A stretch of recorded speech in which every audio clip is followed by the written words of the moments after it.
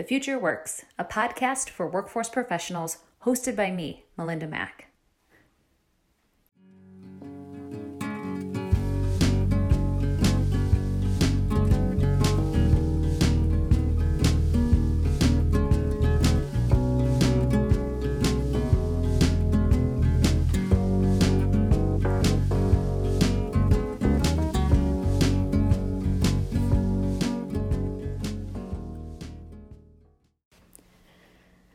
I was catching up on some report reading recently and came across a report by Measure of America called The Disrupted Year. It's focused on the impact of COVID-19 on the connection of young adults ages 16 to 24 to school and work. If you haven't had a chance to read it yet, I strongly suggest you grab the link and the overview of this episode of the podcast. The report shares that in October of last year, the Census Bureau released data showing that 2020 school enrollment levels among people under 35 was at a more than 20-year low, at 52%. For youth ages 16 to 24, this translates to over 500,000 fewer students enrolled in high school and college in 2020. Now, if you work in the community college space or work in K-12, this might not be a surprise to you. As you know, campuses are struggling with enrollment. However, if you're like me, your first thought might have been, well, maybe those young adults were working. However, 3.7 million fewer youth were employed in July of 2020 versus July of 2019. So Measure America did some math, and this translates to about 12.6% of young adults ages 16 to 24 across the U.S. who are considered disconnected from school and work. They're also known as opportunity youth. That's over 4.8 million young adults who are, again, not working and not in school. So for some perspective, that's just about the entire population of the states of Maine, New Hampshire, Rhode Island, and Vermont. And as referenced, prior to COVID, that estimate was around 10%, which was the lowest disconnection rate in decades. Meaning at this point, we've probably lost about a decade's worth of progress in getting young adults back to school and back to work. Unfortunately, the burden of COVID-19 has only made the problem worse. It has fallen disproportionately on low-income communities of color, which are also disproportionately home to the highest rates of youth disconnection. Again, Measure of America disaggregated by race and ethnicity, and Native American men have the highest rates of opportunity youth, followed closely by Black men, Native women, and Black women. Asian youth have the lowest rates of disconnection. So also in the report, Measure of America provided a couple of really handy charts. One that ranks states based on the number of opportunity youth. So the lower the number, that means the lower amounts of opportunity youth you have in your state. But they also looked at the top 100 metro areas with the most opportunity youth. So if we look at New York ranked 35th amongst its peers with 13.6% or 291,000 opportunity youth. And again, going to those top 100 metro areas, as we would expect, New York City is certainly on the list, but so is the Capital Region, Syracuse, Rochester, Buffalo, and Niagara Falls. And coming in with the highest rates are Poughkeepsie, Newburgh, and the Middletown Metro. So it's not just a big city issue, it's a mid-sized city issue as well. And if you read the full report, you'll see that it also is a significant issue in rural communities as well. So Measure of America has been tracking the opportunity youth and disconnected youth crisis for a long time. And beyond employment and education, they have found that there's some stability in the issues these young adults are facing. They're twice as likely to live in poverty. These young adults are 3 times as likely to have a disability, twice as likely to be living apart from both of their parents, 20 times as likely to live in an institution, and 8 times as likely to have dropped out of high school. Disconnected young women are 4 times more likely to be mothers than connected young women. So they do require a different set of solutions than what you would provide to a young adult who is still connected to work or connected to school. We know that organizations across New York and the country are looking for solutions to support opportunity youth. So for this episode of The Future Works, we're going to be speaking with our friends from California at the New Ways to Work and California Youth Opportunity Network to hear how they are collaboratively making real progress on this issue for thousands of young adults in California. So with that, we hope you enjoy today's episode.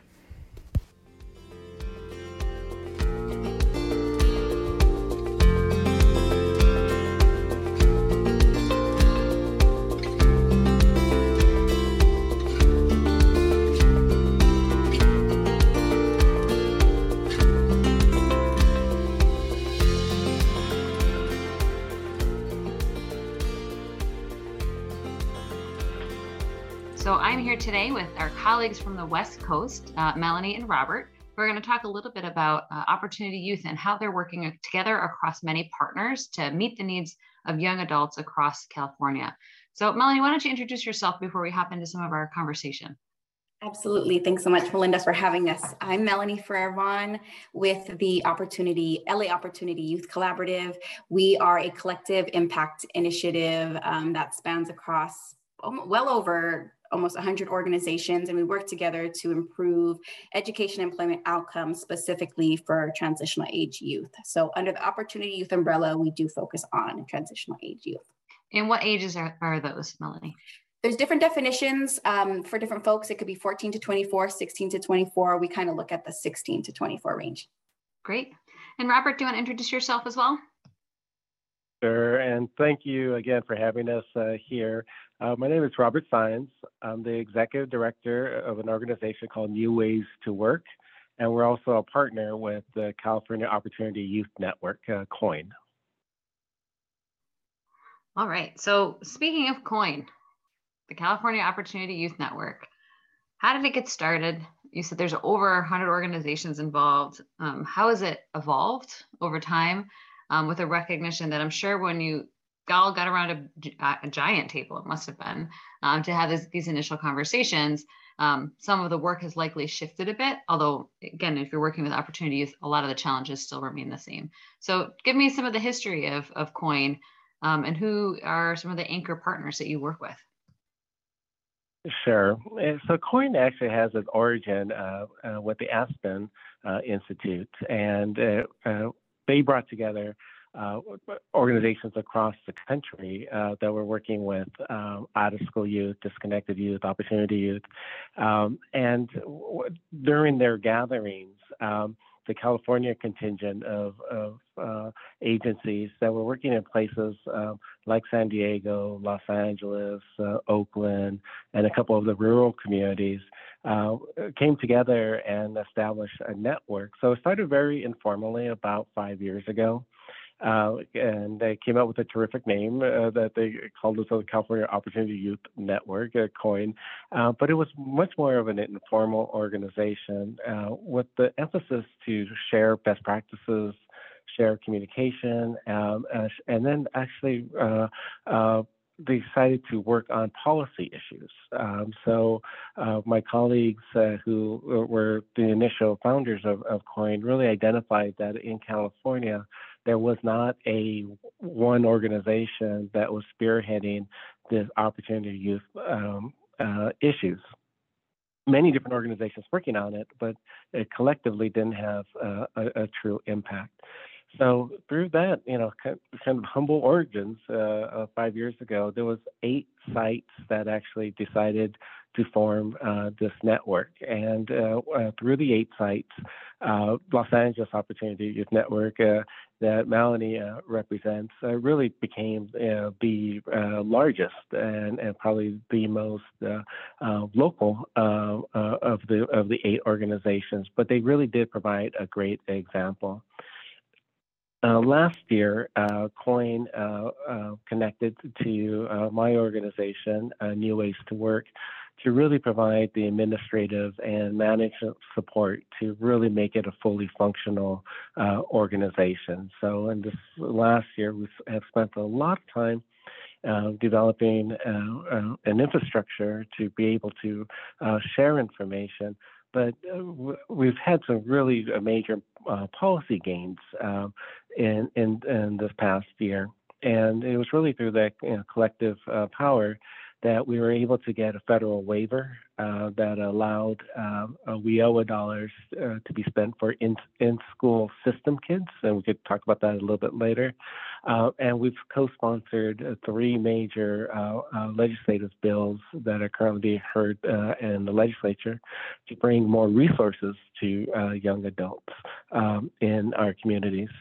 And then lastly, which has been our really an emphasis, is organizing new communities up and down the state to be a part of this network.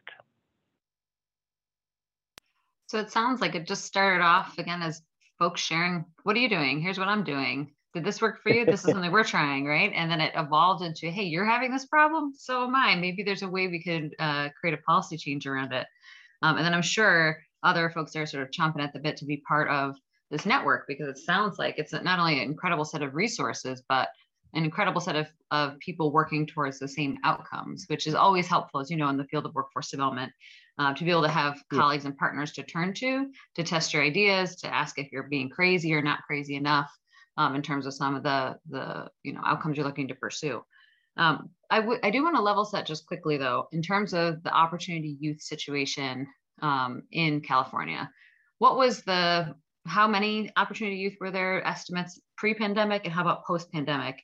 And ultimately, how has the pandemic really impacted young adults who fit this category? Sure. Go ahead. Robert, Melanie was going to grab that one. Okay, great. Oh, awesome. And I think, Melinda, just to add a little bit more to kind of what Robert was saying, right? The work that COIN is working on is really scaling the work that the Los Angeles Opportunity Youth Collaborative has done. But I do want to make sure that we give a shout out also to our Los Angeles Performance Partnership Pilot, also known as LAP3.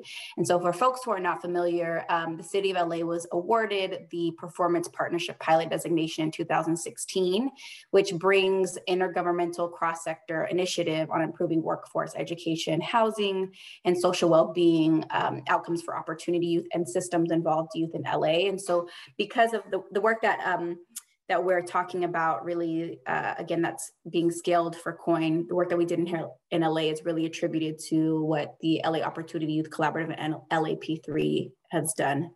These two initiatives kind of came together to say we have a shared agenda. Yes, we're going crazy, like you said, and we're also figuring out what to do to push the needle for our young people. And so I just want to make sure to add that to what Robert has already mentioned, because I think this predates my time joining the work, but definitely want to honor the work that is done and showing the power of intergovernmental, private, and public sector. And I think the role of the OIC has been able to be a neutral intermediary to bring everybody to the table in order to kind of move our agenda forward. So wanted to add that in addition to that, to give context to where COIN is inspired by. That's super helpful. Thanks, Melanie. So to go back to the question, Robert, which you were starting to jump into around pre-pandemic, how many Opportunity Youth were there? Post-pandemic, not post-pandemic, I guess, in the pandemic now, how many Opportunity Youth are there? How has the pandemic really impacted this population? The pandemic really magnified the issue.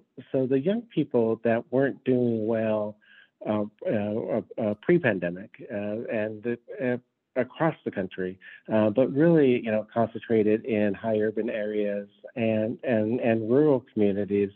When the pandemic hit, the young people that weren't doing well continued to not do well and to have an even harder time coming into the workforce and into educational opportunities.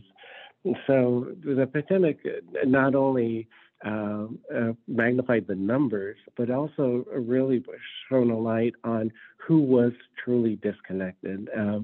And the access to workforce and the access to education, of course, was always the issue. But the other issues that were also now coming to light was the severe mental health and social service needs that were not being addressed. And so, unfortunately, young people who weren't doing well pre-pandemic ended up doing worse, post-pandemic. In terms of numbers, in California, the number post-pandemic is 12.3%, and this is some great research that is out of Measure America. But what that 12.3% actually translates into is 562,000 young people in the state of California who are not in school and not at work, and that 500,000 young people are not a part of the economy in a true sense. and their future prospects are truly going to be hampered if they don't reconnect. So we just know that you can't have a fully functioning and equitable economy if you have nearly a half or over 500,000 young people in California not connected. The other issue is that the vast majority of these young people are young people of color, with Native American and African American youth having the highest percentage, Latino kids having the largest number, but it affects all communities, but in particular affects young people of color.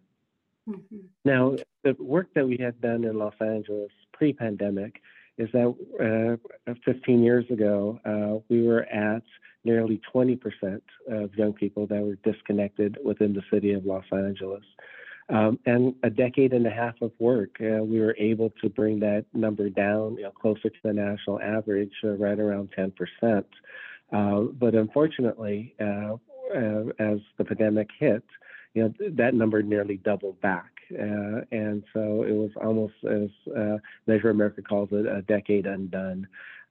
Fortunately, as the recovery has happened, folks have been reconnecting, but still the numbers are much higher than they were pre-pandemic. Yeah.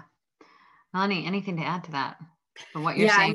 I mean, Robert has definitely covered it all, but if we look at what's happened, again, shout out to Measure America and the data that they've collected. If we look at the Great Recession, we were at about, I think, 1 in 7 in 2010, and then 1 in 9 youth across the country. And in that decade and done presentation that Measure America provided, they were thinking about 1 in 4 and 1 in 6. So like Robert said, I think that the title is fitting that Measure America provides, is that a decade has been undone.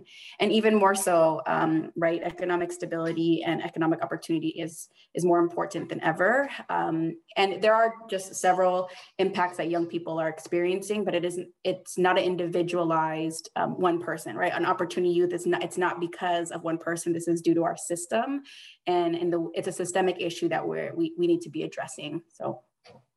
Yeah, it's so hard, especially to, we do this in New York, it's unbundling the systemic issues that are happening in the infrastructure of the system, as well as meeting the immediate needs of people who are coming through the workforce development system, but also bringing policymakers along to recognize that undoing this, systemic racism, and also more importantly, really untangling in some ways public policy that has actually kept people poor or actually been detrimental to someone's ability to succeed.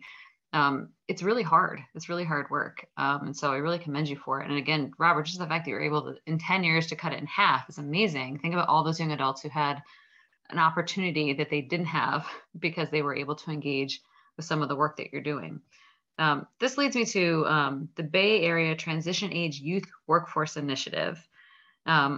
What is it? What's it trying to accomplish? What are some of the early successes so far? I mean, again, just reading up on it prior to the call, it seems like it's a pretty cool sort of collaboration, again, focused specifically on transition age youth. So, and thanks to the Walter S. Johnson Foundation and Tipping Point, they saw the success that we had in Los Angeles, that we really did use an inside out and outside in, perspective of utilizing the workforce development system as a huge strategy to connect young people back to school and work.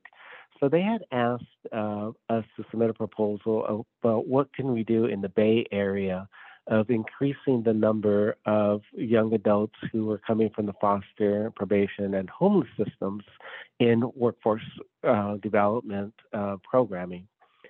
And as you know, nationally, most workforce boards do have trouble recruiting and retaining young people coming from these systems. And if you look at the numbers nationally, it's highly underrepresented, even though young people coming from the foster system, probation system, homeless system have the highest rates of unemployment and disconnection. So in Los Angeles, we had a very intentional and purposeful connection, to these particular populations. So the Bay Area Transition, or as we call BayTay, initiative was now being able to take the lessons learned that we had in Los Angeles, and also the best practices that were happening in the Bay Area. But there's a lot of good things that are happening there, and how can we bring that together and share those lessons? And so we've been engaging, all 10 workforce boards because we got the waiver passed earlier this year. We've been able to bring technical assistance to them, and 8 of the 10 workforce boards did sign up to be a part of the waiver, or are going to be a part of it coming this July. And what that waiver does, it allows the workforce boards to reduce its out-of-school youth funding to 50%, because they have a 75% requirement. But that delta, that 25%, that they're able to now focus on in-school foster, probation, and homeless youth. And we thought that was extremely important, because now we are able to intervene while the kids are still in school, and knowing that they have the highest, disconnection rates, it could be a much more preventive effort. So that was our first initiative, was to get the waiver passed and implemented in the Bay Area. And right now, we're also working with 5 of the boards to address a specific issue or a special initiative that they would like to be able to do to increase the numbers of foster, probation, and homeless youth in the formal workforce development system. So, part of that process is really kind of assessing the needs and what is the data for their local communities, and then to set goals about how many more young people they want to enroll and serve coming from these particular populations. So that's the BayTay initiative in the short description. I also love that it's shortened to BayTay. It sounds like a delicious, like Mai Tai, like a delicious drink of some sort. Yeah. So as part of the California Opportunity Youth Network, y'all recently released an action guide around expanding workforce and career development pathways for opportunity youth. Can you talk a little bit about the purpose of the guide and who you want to be using it? Again, if you flip through it, there are some incredible frameworks in terms of how you think about making decisions, how you convene people. But I'd love to hear from your experience, Melanie. I'm sure, again, you were coming in this initiative and probably at the tail end of seeing some of this implementation. What do you think folks will see when they see this guide, and how will they use it? Yeah, it's definitely a guide that I think, again, folks have really put their heart and soul into, to share what our wins are. And the guide itself outlines what are the conditions that kind of what was our recipe for success, and how do we copy the recipe, maybe but change the ingredients or change the spices and wherever your lay of the land is. And I think that really this is just inspiration to folks. And I'll allow, again, Robert to share as well, because I know he and my other colleagues are big authors of the guide, but really sharing with other folks in the workforce development boards and workforce development systems to say, how do we do this, and how do we do it cross-sectorally in a way that is that everyone is bought in to doing it, and how do we get the partners to do that? So it really is for folks to gain inspiration on how to build a system for opportunity youth, to make sure youth are involved. I think that's something worth mentioning that we're really big on with LA Opportunity Youth Collaborative, is making sure that youth with lived experiences are involved in the planning, and kind of picking out the pieces that are really integral to making a successful workforce and career development opportunities for opportunity youth. I love that you emphasize having young adults be part of the process, because I remember probably 10 years ago now, just when like the SMS texting was hitting, everybody was buying it and using it to, blanket young adult cell phones with text messages. And then one of our members sat down with the young adults, and they're like, we hate it. We hate that that's how you're communicating with us. You're blowing up my phone. I have barely any data already, and this is how you're choosing to and again, it just is a reminder that we have like these assumptions, and assumptions are always never the way to create program or policy. And so talking to young adults about what they need, I think is so important. Robert, go ahead. Sure. And so the guide was developed with the real purpose is to share lessons and to share insights, and hopefully it will be used with workforce boards and community-based organizations, schools, and local communities to see it as lessons learned, and you don't have to start from scratch. We're probably the only field of workforce development that every time we want to start a new initiative or program, we start with a blank wall, and and then we try to imagine what we want. But it's kind of like if you're building an airplane. If you're going to do a new airplane, you don't go back to the Wright brothers, framework and the original airplane. You use the lessons learned and the modern technology and the modern information or the current information, to actually have a modernized system. But workforce, we tend to kind of not do that. So the guide was really an ability to document the lessons learned, things that we did right, some of the things that we didn't do so right, but also to be able to share it with our colleagues. So that way, when they have the discussion, and I'm actually sitting here, after a 2-hour meeting with a local city in Los Angeles County, who's going to start a new youth initiative, and we're using the lessons of the guide in essence to build their program, and they're going to be able to stand it up, in a very short time with some proven methods rather than starting from scratch. And so that's how we're hoping the guide could be used. And it really is from a practitioner's perspective.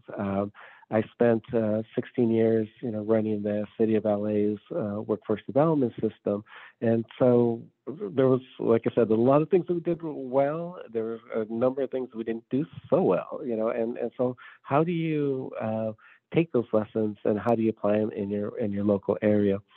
The partnership piece, it was just critical. The way that the most of the federal dollars and youth dollars, youth workforce dollars come in, comes through the states to local communities and through generally a government infrastructure. There's some nonprofit infrastructure with a ton of regulations and the things that you can't do.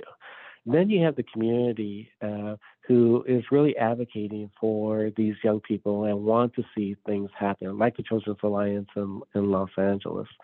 And when we were able to match the resources that we had through the city government with the great advocates like the Children's Alliance and all their partners, then we were able to actually get things done, and done in a way that was authentic to the community, but also in a way that was inclusive. And we invited, our government partners, our public sector partners, our philanthropic partners, our community partners, to a very large table, and it continued to have conversations of how to apply the resources, and we held ourselves accountable, and we implemented a lot of good practices that at the end result that we were able to leverage. We had funding for about 2,200 WIOA youth for the whole city, but we served over 7,000. Because we were able to leverage the resources of everybody at the table. And we were able to quadruple the number of foster and probation and homeless youth that we were serving under the WIOA system in about 3 years. Because again, we were very targeted, we were working together, and we had the strategy that, coupled the public workforce system with the community advocacy and the community implementation. That's great. And the fact that you're able to work through egos that tend to come with partnership and personalities, I think, again, as someone who's done this work for a really long time, I know that tends to be what kills many of these things. It's not for lack of ideas or lack of commitment to the cause. It tends to be ego and personality. And so the fact that you've been able to, in some ways, hash this out at a relatively large table and still remain inclusive, but also then have the forethought to sit down and actually write down, okay, this is how we did it. This is a framework if you want to try it. these are some bumps in the road you might hit, and here's how we would solve for those. I think is, again, it's pretty amazing. For folks who are listening, we will actually take that document, include it in the sort of description of this podcast, so you can download it and take a look at it for yourselves. All right, so last question. Again, thinking about big ideas. As we know, WIOA, or the Workforce Innovation Opportunity Act, is up for reauthorization. What are some of the most influential federal or state policies that you think would or could support opportunity youth? Things that we should be thinking about as we go into WIOA reauthorization, or as we're engaging with our state legislatures? So I'll take the first stab, and then Melanie could give a community perspective on it. But the large-scale issues on WIOA reauthorization that to me should be just no-brainers is the self-attestation in enrollment. The current paperwork and documentation required for young adults, especially the population that it's intended to serve, are the folks that have the least access to that information and documentation. So ask a homeless kid to bring their parents' tax returns in order to start the documentation. So WIOA, especially the WIOA youth, it has been more of a system of exclusion rather than inclusion. And we exclude the kids because we've set up these documentation requirements right at the forefront, and people don't provide any services until they actually get the documentation, and they don't come back with that documentation. So when I work with communities now throughout the country, I always ask them about that enrollment process. And 9 out of 10 will say, well, we start with the documentation, and until we get all the documentation, we don't start them in the program. And then I ask about their numbers, and their numbers are usually in single digits because it stops right there. We stop these kids at the door. So WIOA reauthorization, number one, it needs to have self-attestation that a young person come in and say, I need these services. Yes, I am homeless. Yes, I'm foster. Yes, or whatever the barrier is. And let's get them into program and get them into services. I think, it's always done to protect the documentation against fraud and so forth. Yes, we understand that. But I do think that if we open that piece up, you don't have kids from Beverly Hills, knocking on youth source center doors to say, I want workforce services and a subsidized job. It's just, that doesn't happen. Again, if you get a young adult who's knocked on your door for anything, right? You need to open that door and make sure that they're there and can participate that day, because very rarely do young adults just walk through the door knowing exactly what they need. So I'm with you, Robert. So that's number one. The second piece that they added into this year is the requirement for states to have a plan.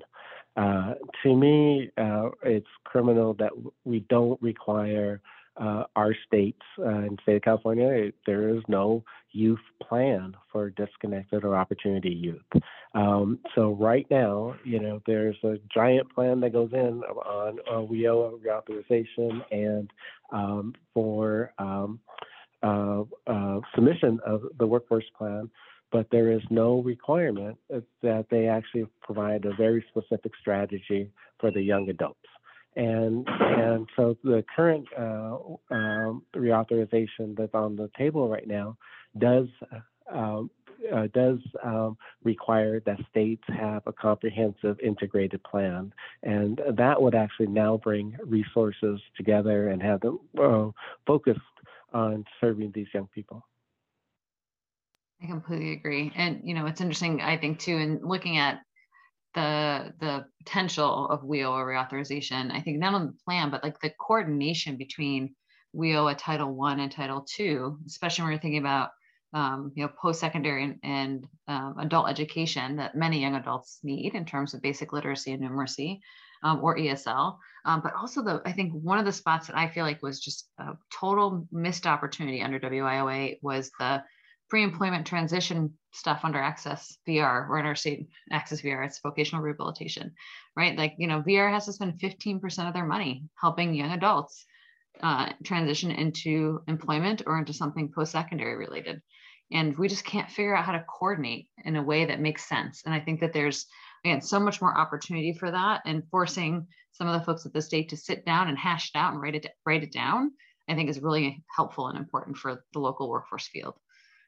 Melanie, how about you? What do you think are some of the big ticket state or federal or even local policy ideas? Yeah, I think in addition to kind of what we've been building on, right, we're talking about young people who have been heavily impacted, the decade undone. It's just a powerful statement, right? So much has been undone. And as we think about comprehensive systems and supports for young people and the workforce really being integrated to kind of education, healthcare, and human services, I think as we get young people to the table, one thing that we have been talking about a ton, and I know is on COIN's radar, is really ensuring that young people have access to high road programs or opportunities to land livable wage employment opportunities, right? And so I know when we heard actually at our webinar for the guide, a young person talked about the importance of getting subsidized work experience, great, and then also what happens after that, and how do we make sure and ensure that young people are being matched to a program or to an employment that they're interested in, and that they're thinking of long-term, right? Otherwise it feels like patchwork. Otherwise it feels like we've just put them into a program, but then to what end? And really thinking about a young person, how do we make that really youth-oriented, our work youth-oriented, not just put them through a program, but to put them into a career journey or an exploratory journey to say, hey, you've done this workforce program, and then you are going to be in healthcare, like you said you were interested in, or maybe you said healthcare, but actually you changed to tech or whatever it may be, making sure that our programs are youth-friendly in that sense and really youth-centric to make sure that high road programs are accessible to them. I think you're hitting like such a important and crucial point. You can create a workforce program where you have someone, as one of my colleagues used to say, sweeping leaves from one end of a county to the next, right? Mm-hmm. And that would be considered a paid work experience. But to what end, right? Is this person going to be able to get into a good or better job after having that work experience? And it's so hard, I think, in terms of like pulling the systems together where you're thinking about the K-12 system with the workforce system, with the actual work environment and employers to bring that work together. So the fact that that's something that's on your radar and something that you guys are working toward, I think is really great, because ultimately, you know, you want a young adult to use this as an opportunity to explore, right? I don't think any of us would have thought, oh, you know where I'm going to end up? I'm going to end up in workforce development someday. We probably tried lots of different things before we got here.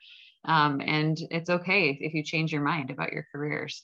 We're having that conversation with my niece who's going away to college this year, because it's true. Like, you might get there, you might hate it. That's okay. It's totally fine to change your mind. Better to change it earlier versus later, but it's totally fine to change your mind. Well, listen, this has been amazing and so enlightening. And I can't wait to go back now that I've had this context to look back through the COIN report.